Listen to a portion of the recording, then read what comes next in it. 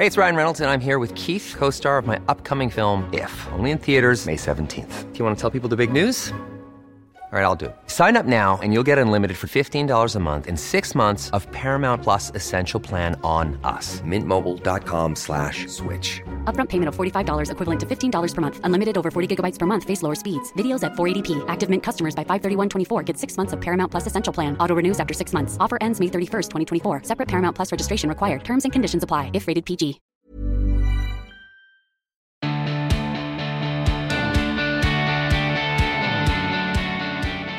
Nadine Baggott, welcome back to the Emma Gunn Show. How are you? I'm really good. Do you know that this now officially makes you the person who's featured most on the podcast other than me? I can only apologise to your listeners.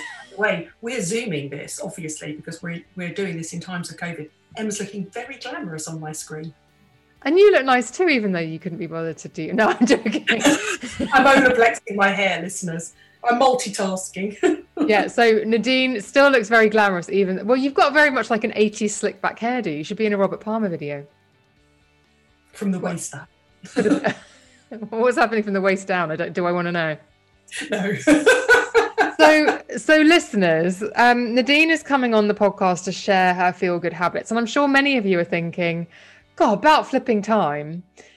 Now, here's the thing that you need to know about my friend Nadine Baggott, is you don't go to Nadine for... What am I going to say here? It's exactly what I was about to say. You do not go to Nadine with a problem if you want anything sugar-coated, because she will give it to you straight. And that's one of the best things about her. And it can also be the reason why you hide from her sometimes, because sometimes you do want to have a little weep. But what I will say, and why I'm so keen to share her with you, is that in my experience of being her mate, she has never not been helpful, even if sometimes it's difficult to hear. So these are her feel-good habits. There's not going to be a crystal involved or a positive mantra. This is going to be some really practical advice. I'm guessing, correct me if I'm wrong, Nadine. Buckle up, it's going to be a bumpy night. Okay. One of my all-time favourite movies, All About Eve. Bette Davis. Do you know that you are a tough lover, and are you fine with that? Yes, yeah, 100%. I was raised with tough love, so I don't really know any other way. And yeah, I think I'm harsh but fair. Let's put it like that. And I do think I'm what I firmly believe, or maybe it's a justification, that I believe that friends tell you the truth to your face rather than bitching behind your back, sort of thing. So yeah, I believe in tough love. I was raised with tough love. But I don't think that you should emphasise the tough rather than the love. Put it like that. But yeah, I absolutely am anti anything remotely soft soaping, plinky plonky, all that sort of stuff. You're not going to get vagina candles and crystals out of me, recharged on a full moon or anything like that. Mine are very practical, but also based in science, I think, as well. Well, and we know that this is what we all like. And as I've said many times before, if you do like a crystal, listeners, that's fine. I think if somebody wants to wear a crystal in their bra and it makes them feel more confident when they leave the house, I'm not going to take that away from you. But as we've said before, never delegate your mental health or anything to an inanimate object. That's where I definitely come from as well. And I think that you would agree. Yeah, I'm convinced that one of the problems with a lot of, now we're getting on an aside now rather than my feel-good habits, but I'm convinced that one of the problems with the modern beauty as self-love, self-care movement is, I think it's about externalizing your power. So just as I would say to somebody, I don't believe in star signs, I don't believe you should go and have your cards read, I don't believe you should go and see a psychic, I don't believe that you should put your power in the full moon or the crystals. What you're doing is you're externalizing your power. You're saying, I feel rubbish because it's a full moon. I feel rubbish because it's not a good month for being a Cancerian. It's not. You feel rubbish because something is going on in your life. It's time to look really deep and find out what that thing is. Don't externalize your power. Don't give your power to other people. As a woman, you should know that the whole world is trying to sap your power. Keep your power to yourself. If your life is bad, the chances are you are partly responsible for that. Take responsibility for it and change your life. The power lives within yourself. I'm the ultimate feminist. I also feel like you should just write a book now. Like you should become And a I'm Tony not, and Robbins. I'm not a modern feminist, so I'm not the feminist that gets the sort of fancy coloured, you know, affirmation books, all that sort of stuff. It's like that's not what I'm about. Like, dig deep, look within yourself and take control of what's going on in your life. Because if you don't take control of what's going on in your life, somebody else will come along and take the control off of you. Wise words. And listeners, this is exactly the kind of stuff that she tells me when I'm sitting in her house. Before we started recording, we had a conversation about the fact that Emma always thinks she's upset her friends. If one of her friends goes quiet on her, she always thinks it's her. She'll never think that they've got a whole other stuff going on in their life. She'll go, oh my God, it's my fault. What have I done wrong? And I'm like, it's never you, Emma. But you know what it is? And I was saying to Nadine, it's the PTSD, or it's the tale of, or it's the echoes or the shadows of basically psychological warfare at an all-girls school. Yeah, And absolutely. so, but I'm better at it now. Sometimes if I think someone's gone a bit quiet, I'm like, sod them then. Also, can I just say, don't forget that partly where I've come to in my life is the result of what the life I've lived. So I'm trying to impart the knowledge that I wish I'd known when I was 18. And a lot of the girls, the young girls that believe in externalizing their power for whatever reason, are young. I've only become this tough old bird because I've had a tough old life. And I wouldn't wish those adversities on young people. You only become confident by overcoming adversity, and you only become secure in the knowledge of who you are as a person as you get older. So, and that's a natural progression. It shouldn't be something that should be sped up. If I see somebody who's incredibly young and truly confident in themselves, I almost want to dig deep and think, wow, how have you become so wise so young? That's strange, because wisdom should really come with age and the passage of time. That's true. It's a good point, actually. So this leads on obviously to the most obvious question. I believe it's a Rod Stewart song as well. Like, I wish I knew then what I know now. Yeah, absolutely. Can you imagine knowing what you know now? Hindsight is 100%. And you and I always joke about the fact that, if you could look back to when you were at your physical peak, and I was probably in my physical peak in my mid-40s, and if you could have just put that sense of kind of like power of knowing who you are, earning a decent wage, being secure in who you are in an 18-year-old, I mean, you'd take over the world, wouldn't you? I mean, there's a reason that you're young and beautiful, but slightly less formed as a person, because that would be too much power to be as beautiful as you are when you're 18, have all that 100% of collagen and have all the wisdom you've got as a 58-year-old. I mean, for God's sake, you'd probably be obnoxious. Do you know who I met years ago? He was really young.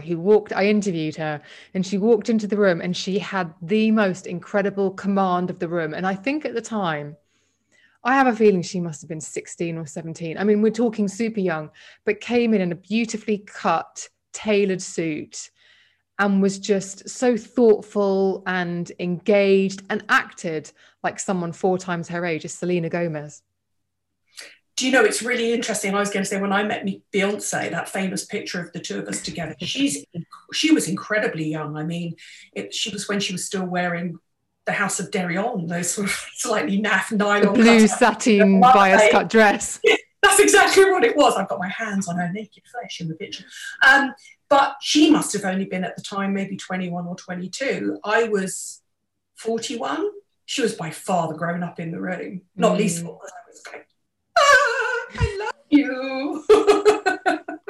But that was real presence. That was real. She was both confident, but then I think in a way she was fast-tracked because she'd been on stage since she was 11 or 12, so she'd been forced to grow up in a way that maybe you and I weren't. At 21 I was still getting drunk and going out with inappropriate men. It's the reason why I would like to have a conversation with Miley Cyrus. Fascinating. Yes. Also, not just on your podcast. That will happen. Not just because Miley Cyrus is such a young star and so much fame and fortune from a young age, but because Dolly Parton's her godmother. And you're going to have learned some good stuff from Dolly, because Dolly seems to navigate the world in the most exquisitely just the way she navigates the world is exquisite. She's like Cher, isn't she? It's just fascinating. Yeah. Oh, I really want to just have a gossip with you about Cher in a video I saw. But we'll get onto your feel good habits. So these are really, I mean, I know the umbrella term is feel good, but what these habits really embody, it's just the tactics that we all use just to pick ourselves up. And as we know, Nadine's are probably going to be more practical than maybe some of the previous episodes. So where are we starting, Nadine? Animals. I could not have done lockdown without having animals, having my cats. And that's because and most people know this who would listen to this, is I see my boyfriend, he's within my bubble, so I see him Friday, Saturday, Sunday, but we don't live with each other. And I'm determined to get Emma to move and get some cats, because she comes over, or she used to come over, and she was obsessed with my cats. There's just something about the act of getting up first thing in the morning. I'm trying to lock them out because they disrupt my sleep, because obviously they're nocturnal. But opening the door, them being there, and the first act of every single day is to look after them. So the first act is not about myself. The first act is about the basics of, are they okay? Have I fed them? Are they watered? Fussy little fuckers.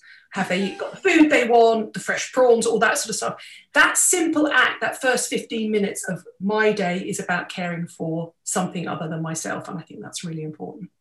Also, they're just really great. Like I've got two totally different personalities. One, the mere act of me looking at him and speaking to him and touching him makes him purr. So you get that instant gratification of knowing that I am their life, like I'm their lifeline. They're outside cats. So, you know, if you're listening to this in the States, we let our cats out in the UK.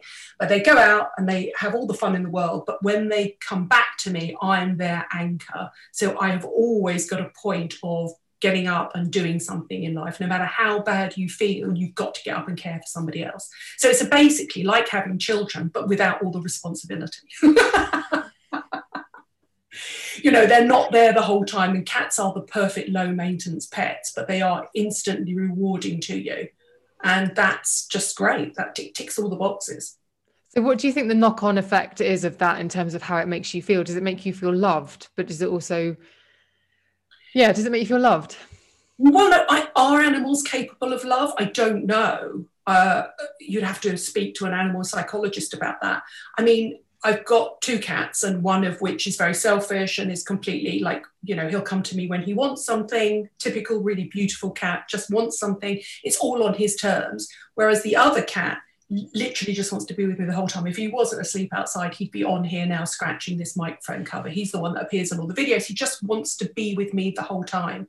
He's fascinated when people come around. He wants to be there. He's nosy and interactive. I don't know if it's love, but interestingly enough, I don't believe in affirmations. I'm not that person that looks at a card every day, but I'm constantly telling my cats I love them. They don't understand me. I'm so lucky to have them in my life. They're amazing animals. I've rescued animals my whole life. So I've had animals that have been very, very difficult to bond with, who haven't necessarily been kind or compassionate in the sense of wanting to be with me, of like, you know, scratched you and all that sort of stuff. But I'm also a firm believer that if you rescue an animal, it's for life. It's not just for Christmas. You don't give them back. You don't opt out when the going gets tough. Now I've been rewarded at this point in my life with an animal who is truly my spirit animal. I mean, he's such a kind, compassionate animal. But I think what's interesting about him is I tell him the whole time, I'm so lucky to have you. I love you. You're amazing. He doesn't understand that. But in a way, I then thought about it. That's me affirming to myself that I am lucky to have that animal in my life, which is interesting. So I'm actually doing an affirmation to myself. I got him and I'm lucky to have him. But who am I actually saying it to? Because if I'm not saying it to him because he doesn't understand me, am I saying it to myself? So in a way, that is my affirmation. Oh my God, you're a secret affirmer. Well, this is really interesting. And I learned that the power of saying to somebody, I love you, and this gets really serious now, is I absolutely believe in telling people I love them and expressing it clearly and openly and frequently. Because when I was very young, I remember as clearly as anything, I went through a quite traumatic time when I was about 26 or 27. And I remember being on the sofa one Sunday night, and a really close member of my family, and I can't really say who it is because it's not my story to tell, but it was an immediate member of my family, left me on a Sunday night, and I didn't get off the sofa to say goodbye to that person. And by the time I woken up the next morning, that person was dead. And I've learned in that moment never to leave somebody. And if you feel you love them, when you're saying goodbye to them, tell them you love them. And it was a life-changing moment for me. And the only reason I don't talk about it is because it was somebody who was related to somebody who's very close to me. And I feel like it's not my story to tell. Mm-hmm. And I know I've told you about it. But that was a life-changing moment for me at 26. I realised then that if you love somebody, this isn't a game. We were just talking about Sex and the City. I don't play games. If I love somebody, I tell them I love them. If I tell my cat I love it 10 times a day, I do it. It's funny, I've just done a podcast this morning with a neuroscientist, and we were talking about perception bias and how we see the world is through an Instagram filter that we don't realize that we're making. But obviously our interpretation of things, everyone's interpretation of a situation is completely unique. And obviously it leads to a bias. And it's interesting that obviously for you was the world looked a certain way one day, and then the next day your filter was completely different. Absolutely. And I think what's really interesting is I think until the age of 26, I mean, I didn't have a charmed life, but I had an easy life until I was 26. You know, I had two parents who absolutely loved me, that were together until my dad died. I grew up in a working class family. There was no money, but there was a lot of stability and a lot of love and a lot of protection and strength given to me. And then at the age of 26, through no fault of anybody, it was a national disaster. It was a huge rail accident that happened at the time. I lost somebody very, very, very close to me, and my world fell apart.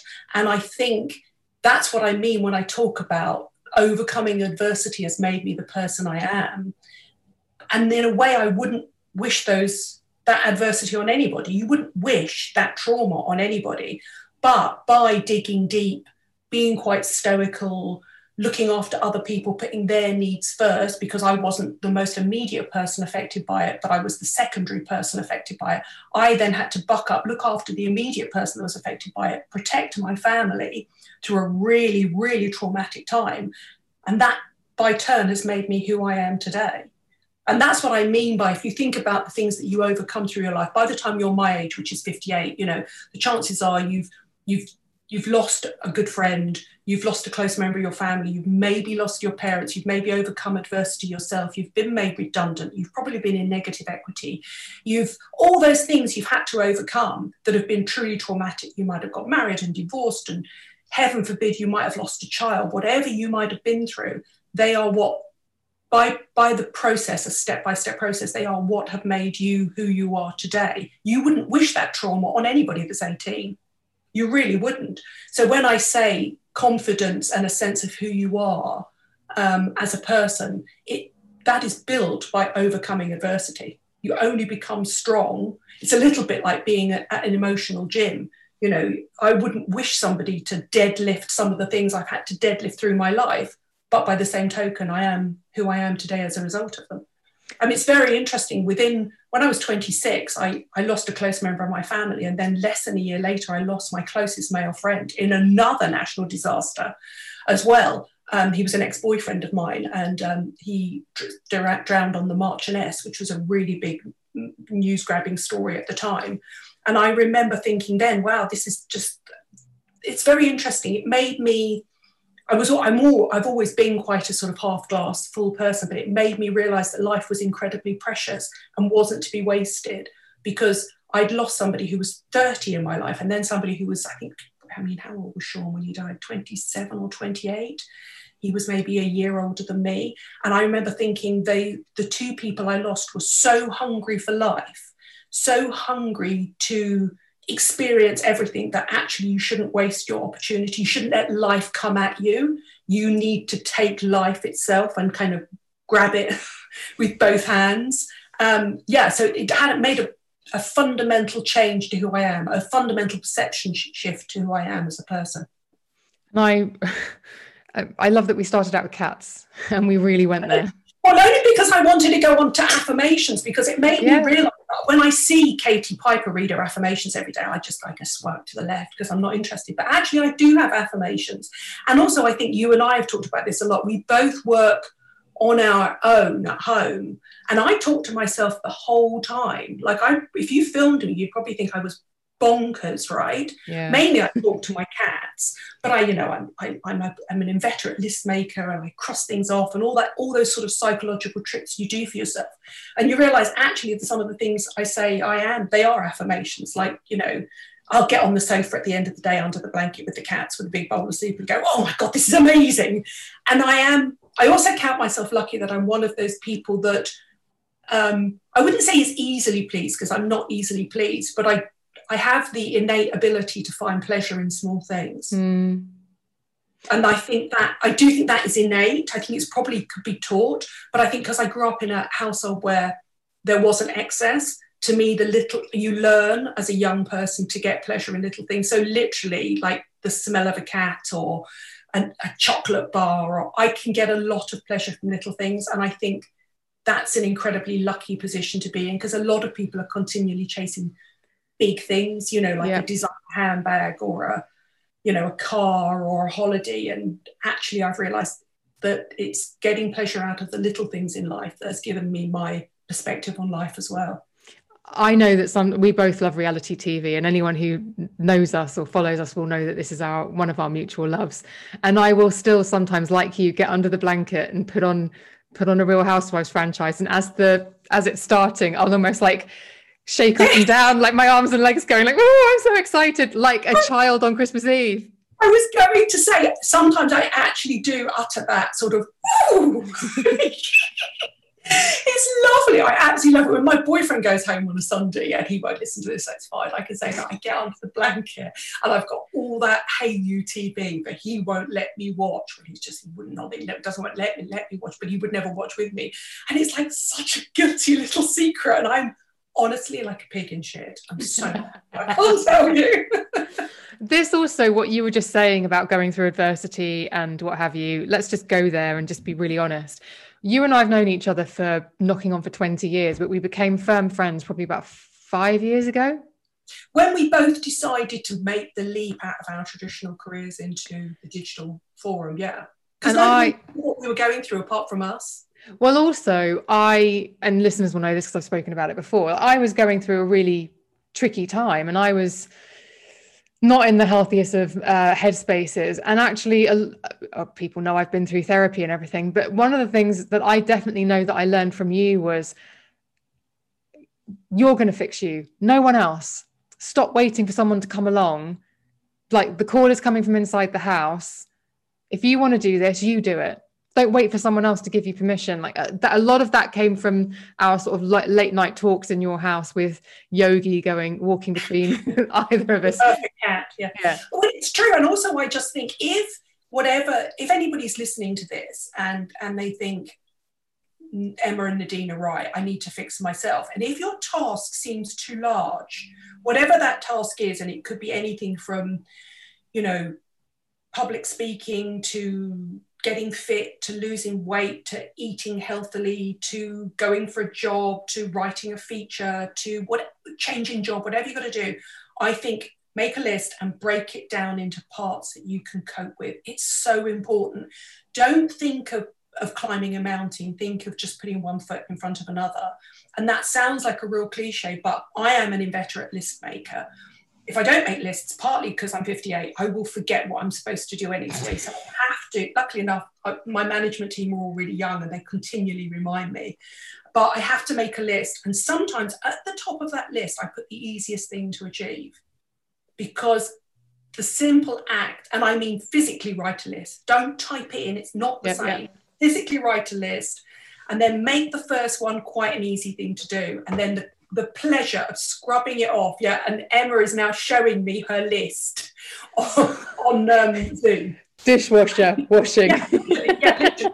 Scrub out, even if your first thing is feed cats, it doesn't make any difference. So put other people's needs first, even if it's an animal. Make a list. It's so important.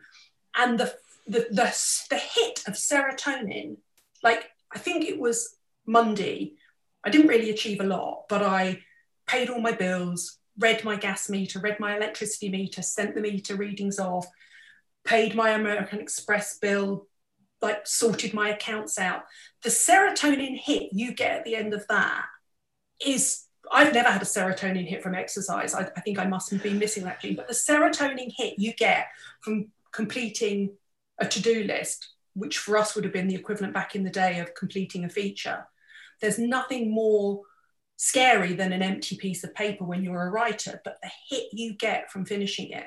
And also the sense of, wow, I'm all right, I did that, I achieved that, I feel good about myself, is second to none.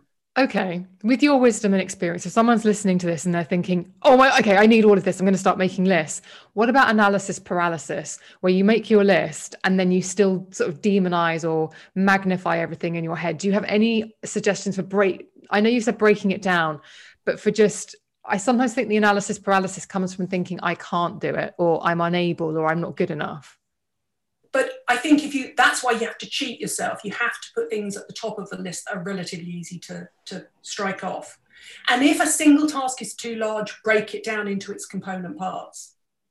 Like literally, so if I'm thinking we're literally having a chat that I'm supposed to be doing a video on greenwashing of beauty, so and eco-friendly beauty buys, and it's a big task because I want it to try to be factually correct. So what I've done is I've collected all the products under my desk, then I'll go away and research it, then I'll write the notes, then I'll set up the camera, then I'll film it, then I'll edit it. And that's what I've done. I've literally broken down a task that is a big task into its component parts and ticked each part off. That's the only way you'll get through anything. Yeah, it's true. And you're right. Sometimes the variety, like at the moment with working from home, I could sit at my desk all day long, editing audio files, setting things up, doing emails. And sometimes the most important thing is like that list I just showed you, like do the dishwasher, go out for a walk, post a letter, even take a picture for Instagram outside, just to give you a reason to go outside so you actually get some daylight. Also, I think the other thing is even some of the distractions that you do, like I joked earlier that my house has never been so clean because I've been distracting myself by cleaning, and I've turned into Stacey Solomon stroke Mrs. Hinch. I've got a clean fridge and I've cleaned out all my drawers and stuff like that. But don't think of that as being a negative distraction. As long as your distraction is in some way positive and you get pleasure out of it, it's something you can tick off your list. So I am currently a triple threat. I'm doing a podcast with Emma Guns. I'm Olaplexing my hair. And also I put my oven pride in earlier on. Do you know what? I did a podcast about this recently, and I talked about that exactly these tasks that aren't the tasks that you have to do, and they might feel like dossing off, as we might say, but actually they're active rest, like in exercise. So actually cleaning out your fridge might seem like she's not doing the task that she's supposed to be doing, but actually being organized and doing that is actually getting your brain into a place where it's either resting the part that needs to actually work when you're focused, or it supports the task that's in front of you. So you shouldn't see it. I'm one of those people who, if I've got something that I'm supposed to have done, and like we all have those things, like clean the oven, clean the fridge, like nobody wants to do them, right? Like, so you just move them on and you move them on from week to week to week to week to week. But I have a little monster in the back of my head that goes, you didn't clean the oven. You didn't clean the oven, you're a failure. And the mere act of cleaning the oven just made me go, ha, that's it, you're out of the way. That monster's gone. I don't have to think about that. And it's so easy to do. The thought of a task is always so much worse than the actual task. Agreed. So let's talk about that. Let's talk about having an internal negative ninny, because if we go down the affirmations route, or we go down the kind of self-love, positive self-talk, that's all about quietening that voice. And obviously there's an argument for it, and there are valid reasons for actually in some instances not talking to yourself negatively. But I'm like you, sometimes I need to troll myself in order to motivate myself. So it's this weird thing, isn't there, of like this culture of not speaking to yourself negatively, but there actually being some benefit to doing it if it suits your personality. Yeah, I mean, I don't believe in the whole, I mean, if you can be neutral about yourself, you're in a good place. Do you really need to love yourself? I don't know. I think you need to be honest with yourself. I think being honest with yourself is the single most important thing. So many people live in a state of dishonesty and denial. And I think, and I always say this, and again, I think it's something that comes with age, there is nothing that somebody could say behind my back I haven't internalized to myself. I know, I'm old enough, I know what my flaws are. I know I can be loud and obnoxious and opinionated, but I also know that I'm kind, loyal, you know, a fairly decent human being. I've got good moral structure. I look after the people who are close to me. I know that I'm incredibly strong and that I can stand up when other people fall around me. You get to the point in your life when you know who you are. And that's, as I said, that's literally the wisdom of knowing yourself that comes with age. So if I remember I was doing a podcast, a video recently with Jo, and she said, "Oh God, your house is she thinks my house is sterile," but literally sterile. Because, you know, I don't know if you've ever seen Jo Jones's house, but she collects, it's full of toot. She collects loads of crap that I just couldn't even imagine living. Because Jo, and now this is really interesting. Emma and I, if you were to see our houses, are strikingly similar. We quite like a minimal, clean, quite calm, quite zen environment. No clutter. Jo, that loves that whole mid-century, loads of stuff everywhere. And but I'm that sort of person who, if I've got something, and everybody has a drawer or a cupboard somewhere, it does speak to me. It's like, and I also love nothing more than cleaning out. Like, I've had a massive office clean out recently and taken everything. I can actually tell from your background. You can actually see that I can close the doors, taking everything to a charity. Hey, it's Ryan Reynolds, and I'm here with Keith, co-star of my upcoming film, If, only in theaters May 17th. Do you want to tell people the big news? All right, I'll do it. Sign up now and you'll get unlimited for $15 a month and 6 months of Paramount Plus Essential Plan on us. MintMobile.com/switch. Upfront payment of $45 equivalent to $15 per month. Unlimited over 40 gigabytes per month. Face lower speeds. Videos at 480p. Active Mint customers by 531.24 get 6 months of Paramount Plus Essential Plan. Auto renews after 6 months. Offer ends May 31st, 2024. Separate Paramount Plus registration required. Terms and conditions apply if rated PG. Store, you know, cleaned out all my files and stuff like that. This year, the first kind of, we're 10, 11 days, 14 days into the new year now. So 10 days into the working week. I've just really enjoyed the process of cleaning out. I'm definitely not a hoarder, and I'm not a mental hoarder. I do love order in my life. I 100% agree. And it can be the thing that can tip me over the edge. So the other night I hung my jeans up and I thought, no, this wardrobe's actually stressing me out. And I took everything off the hangers. I was like, I haven't worn that for 18 months. That's going in a bag under the bed. And then when charity shops reopen or when I can donate again, that's where that's going.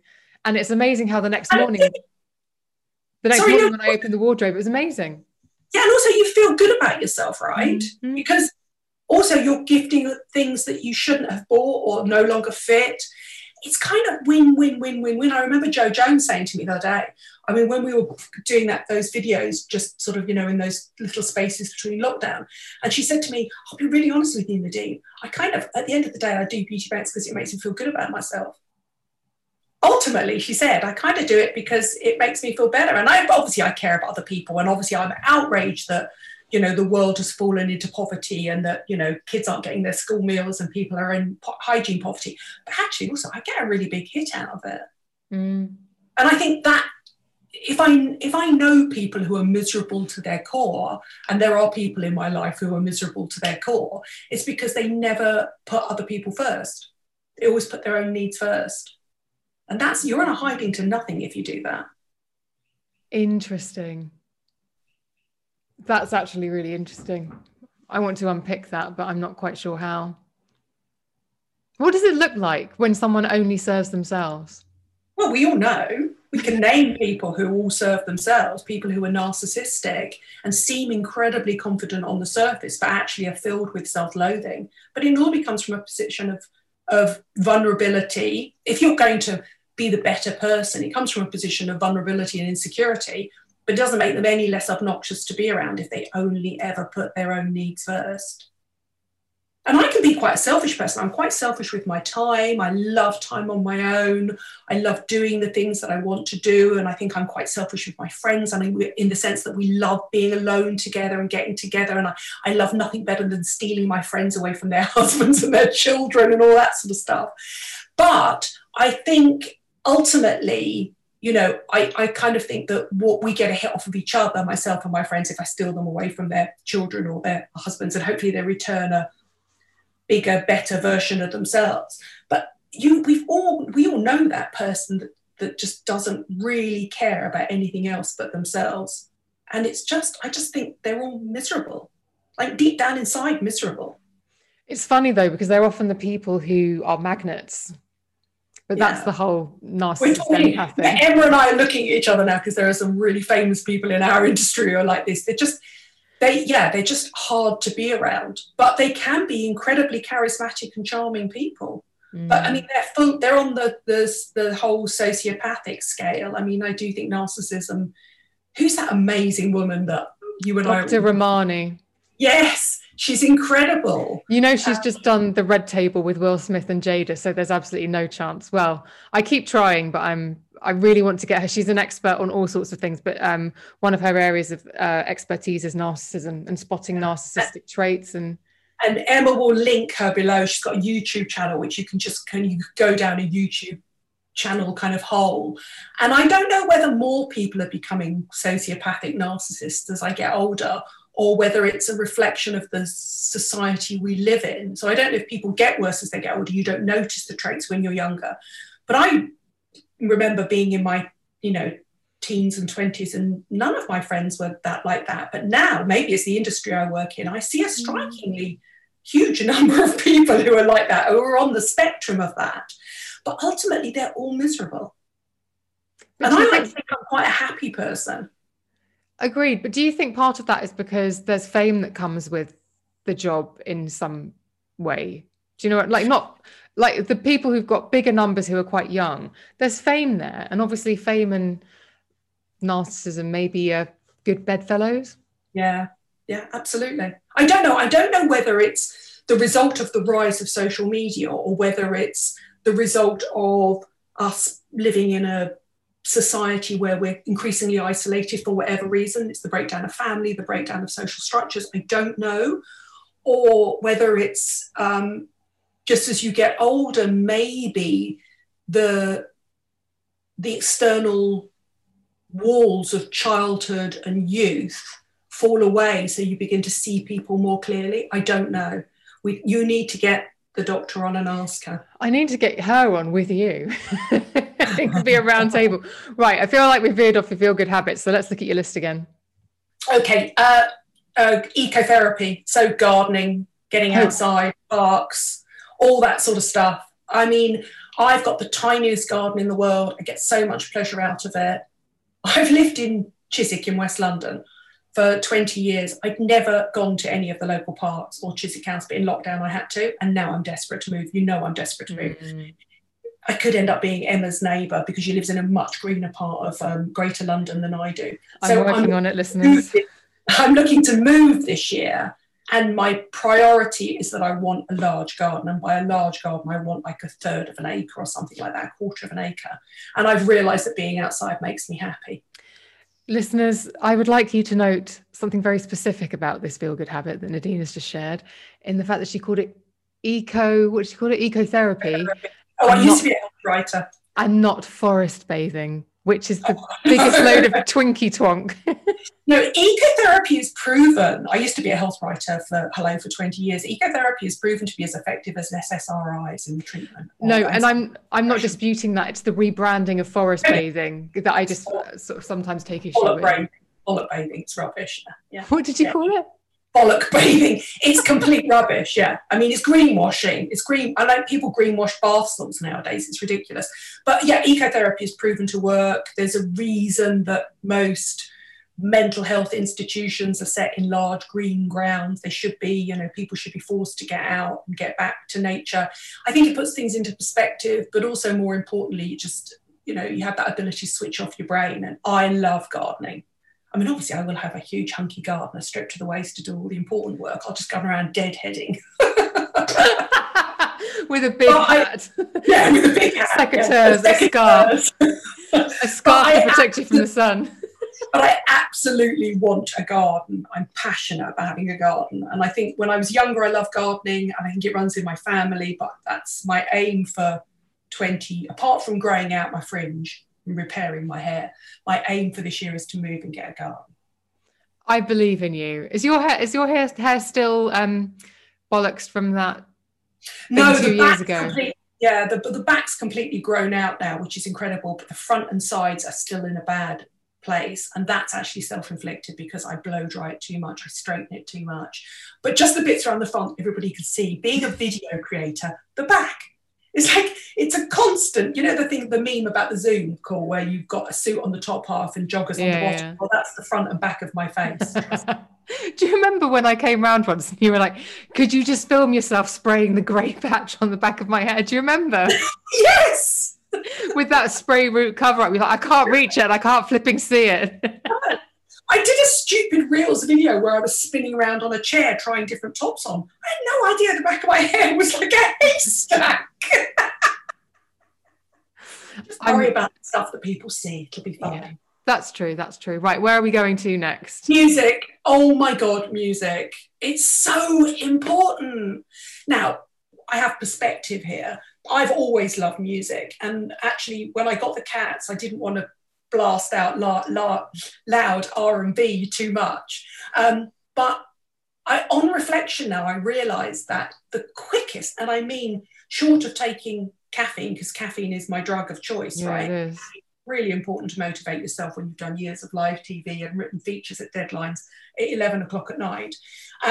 So caffeine is definitely one of my helpful things, but the mental equivalent of that hit of caffeine is to crank up music really loud and Lisa Rinna the hell out of yourself. I mean, and for me, I'm like you, I've got exactly the same taste in music as you. I can see behind you, your Beyonce from the Lemonade video, like literally Beyonce, when they announced that Kanye and Kim were splitting up, I dug out all my old Kanye stuff from like the College Dropout and stuff like that. I mean, I've forgotten how amazing it is. I love show tunes.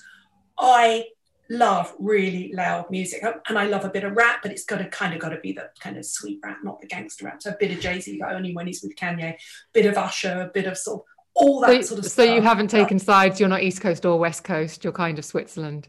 I mean, don't make me choose between Kanye and Kim, please. I'll choose Jay-Z and Beyonce. There's a reason that those two were excommunicated from the Cool Gang, obviously. But let's hope at least one thing comes out of this, and that's that Kanye starts producing decent music again. But without a doubt, music, ramp it up.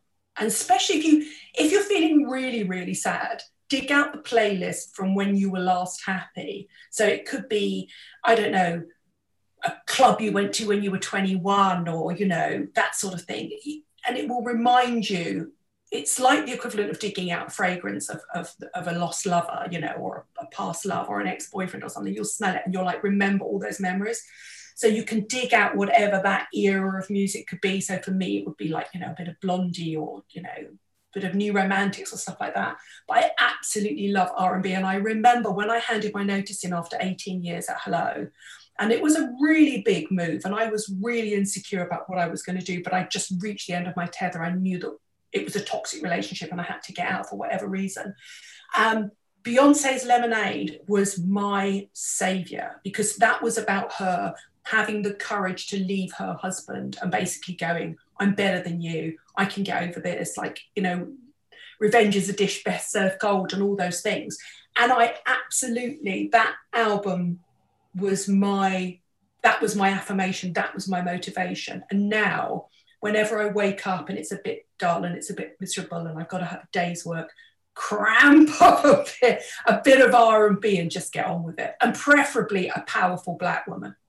Yeah. Do you know, it's funny what you said about... it doesn't make any difference who it is. It's like, it's got to be somebody that... Because basically what they're empowering is they've overcome so much more than I have, because they're women, but they've also overcome the injustice of an entire society built on racism.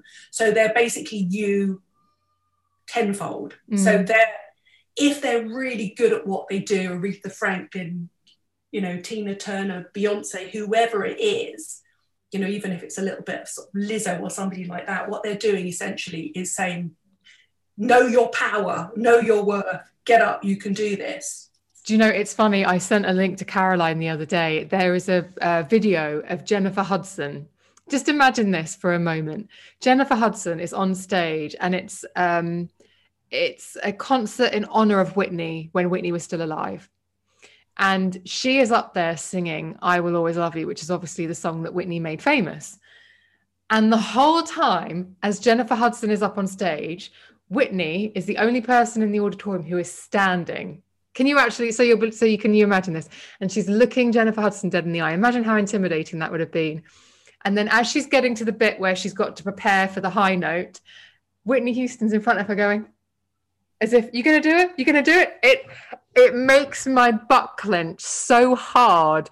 And it made me love Jennifer Hudson so much, because when she hits the note, she literally points at Whitney and holds it so beautifully, and then goes up and does all these runs. It's amazing. It must have been the most intimidating thing, singing I Will Always Love You at Whitney Houston at an event in her honor.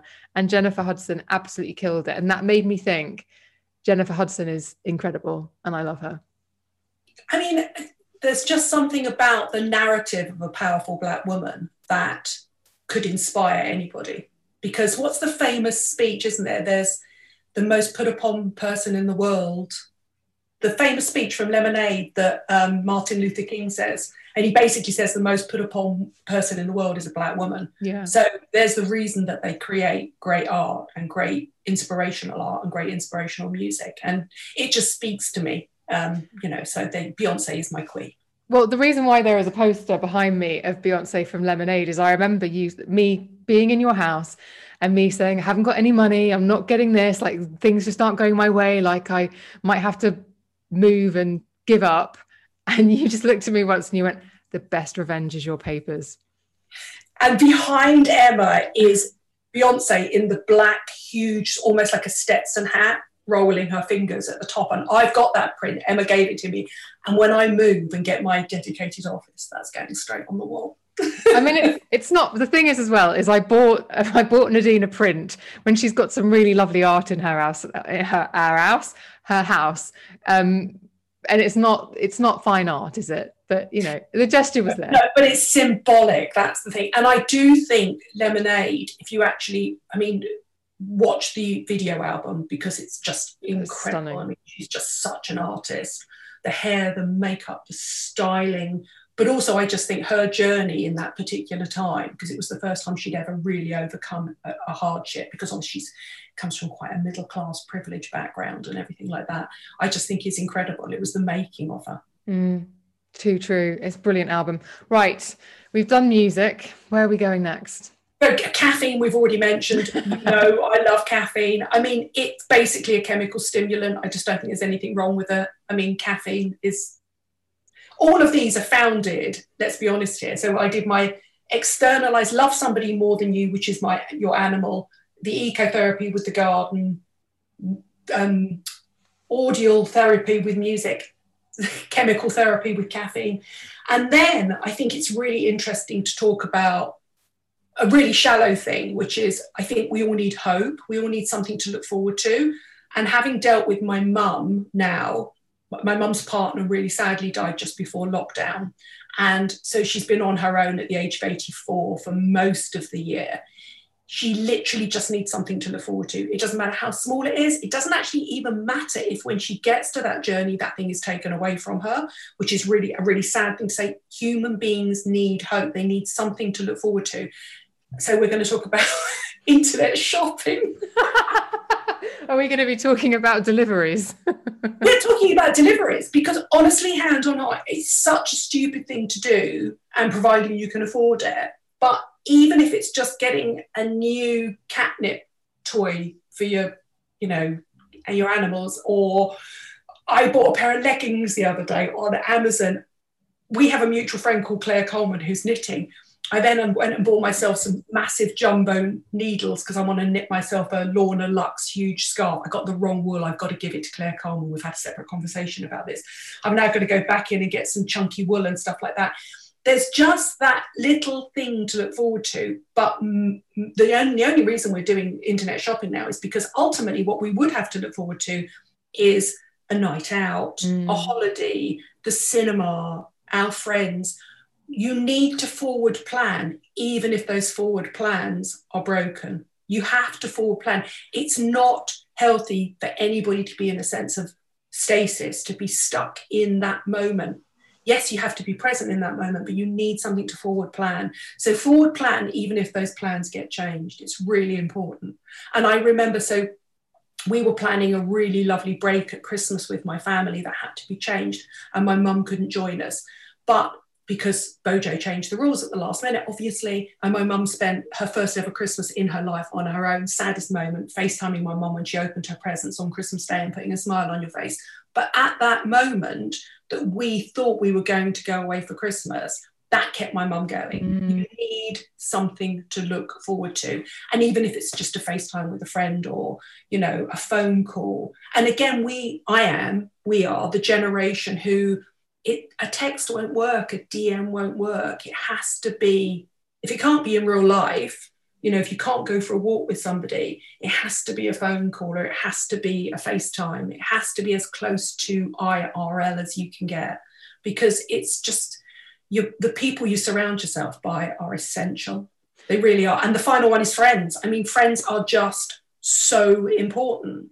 They are so important. And I was thinking about the quality of my friends that they all have in common, and the qualities that I find admirable in people. And this is really interesting. I've got 3 things. So they are tough, but they're loving.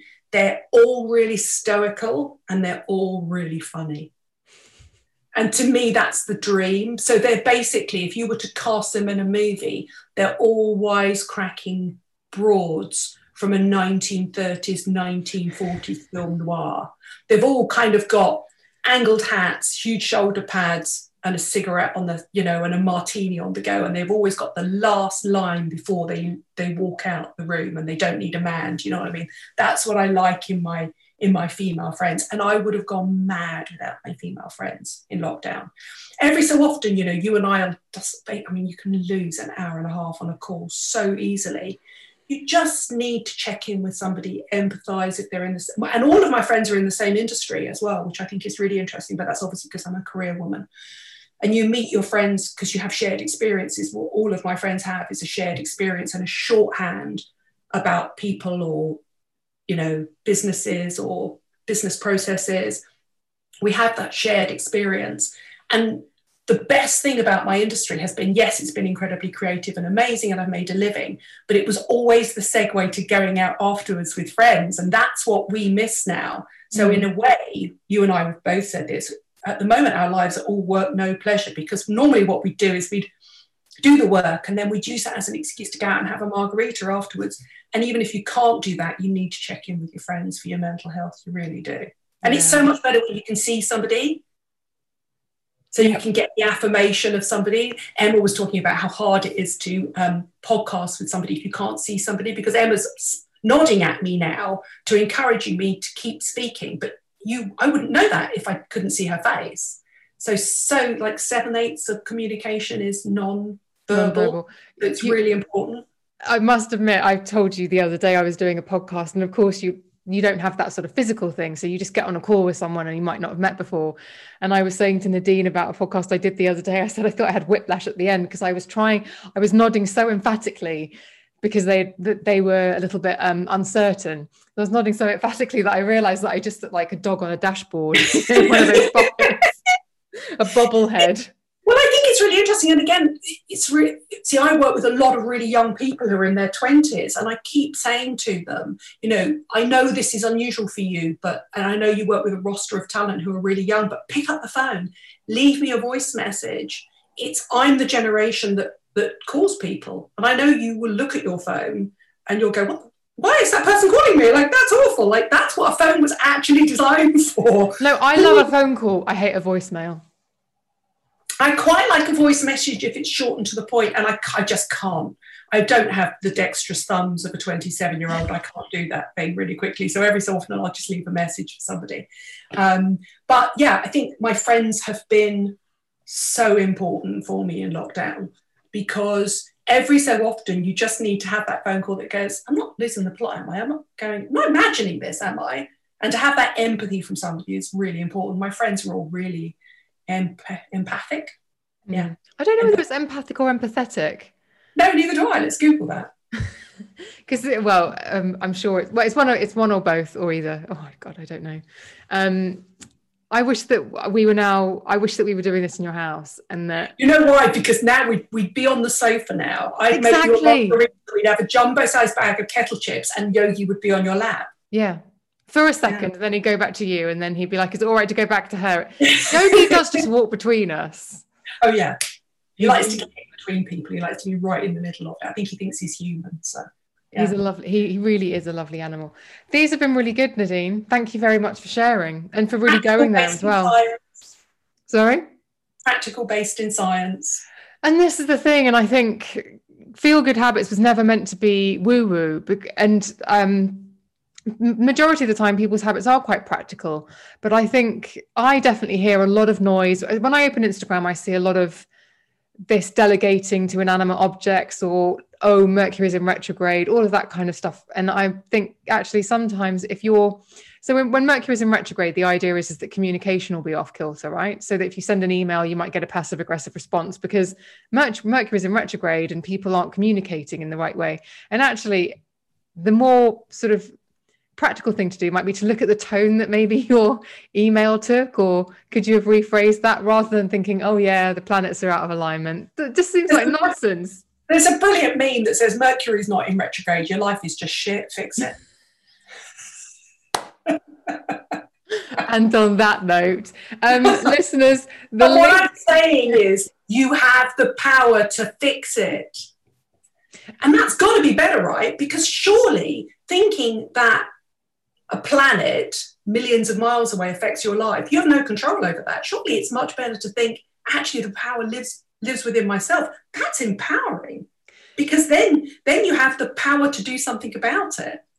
I don't want to make this about me, and I'm not fishing for a compliment here, but what I would be interested to ask you is, when we first became firm friends a few years ago and things weren't as they are now, and I was moaning a lot, I think you would probably say that I did end up sort of putting my big girl pants on and facing things and not waiting for stuff to happen. You would say that I did take those practical steps. Yeah, 100%. Also, you're, without a doubt, you win the award for best lockdown end result. I don't want to say makeover, but Emma was really sweet. I put something on Instagram for I think New Year's Eve, and it was meant to be funny. And Emma saw it as a bit of a cry for help. So she drove past my house, dropped off at a safe distance a goodie bag of like, this will cheer you up, Tang Fastics, barbecue pop chips, and a brilliant book, which I'm going to give. It's got to give it to Claire Coleman and you have Carol. to. Yeah. So it was really good. And I rushed out because I didn't answer the door. My boyfriend answered the door. And we stood outside for nearly 2 hours in virtually sub-zero temperatures. We were so cold afterwards. It was almost like we'd had cryotherapy. I was shaking under a blanket on the sofa. But it was so life-affirming, that moment. But also, can I just say, listeners out there, it's not an Instagram filter. This woman has rebuilt herself from the inside out. She's never looked better. She looks amazing. She needs to inspire me to get off my flabby arse and actually do that now. Oh, bless you. You don't need to change. You'll change once the Reformer Pilates studio opens right next to your house. Oh my That's God, when you'll exercise. It's closed in Chiswick. It's not right. I might have to buy my own Reformer Pilates. When I move house, I'm going to buy it. When you move house, at the bottom of your acre, however big garden, have a little Pilates cabin or whatever you want to call it. Emma and I were looking up how much Reformer Pilates cost the other day. They're cheaper than you think, you know. They are. Right now, definitely on that note, I'm going to let you go because I know you've got loads to do. I've got the DHL man waiting to pick up some outlets. Hope. It's hope in the diary. You got hope of a DHL man. The H in DHL stands for hope. Can I just say his name's Ronnie. We're on very intimate terms. Criven, so that's how you're getting your paperwork through after Brexit. Right, the links to everything we have discussed, to Nadine, her YouTube channel, her Instagram, everything will be in the show notes. I'm sure you will agree she's been very generous and wonderful, and I've loved her Feel Good Habits, as I hope you have too. Nadine, thanks for coming back.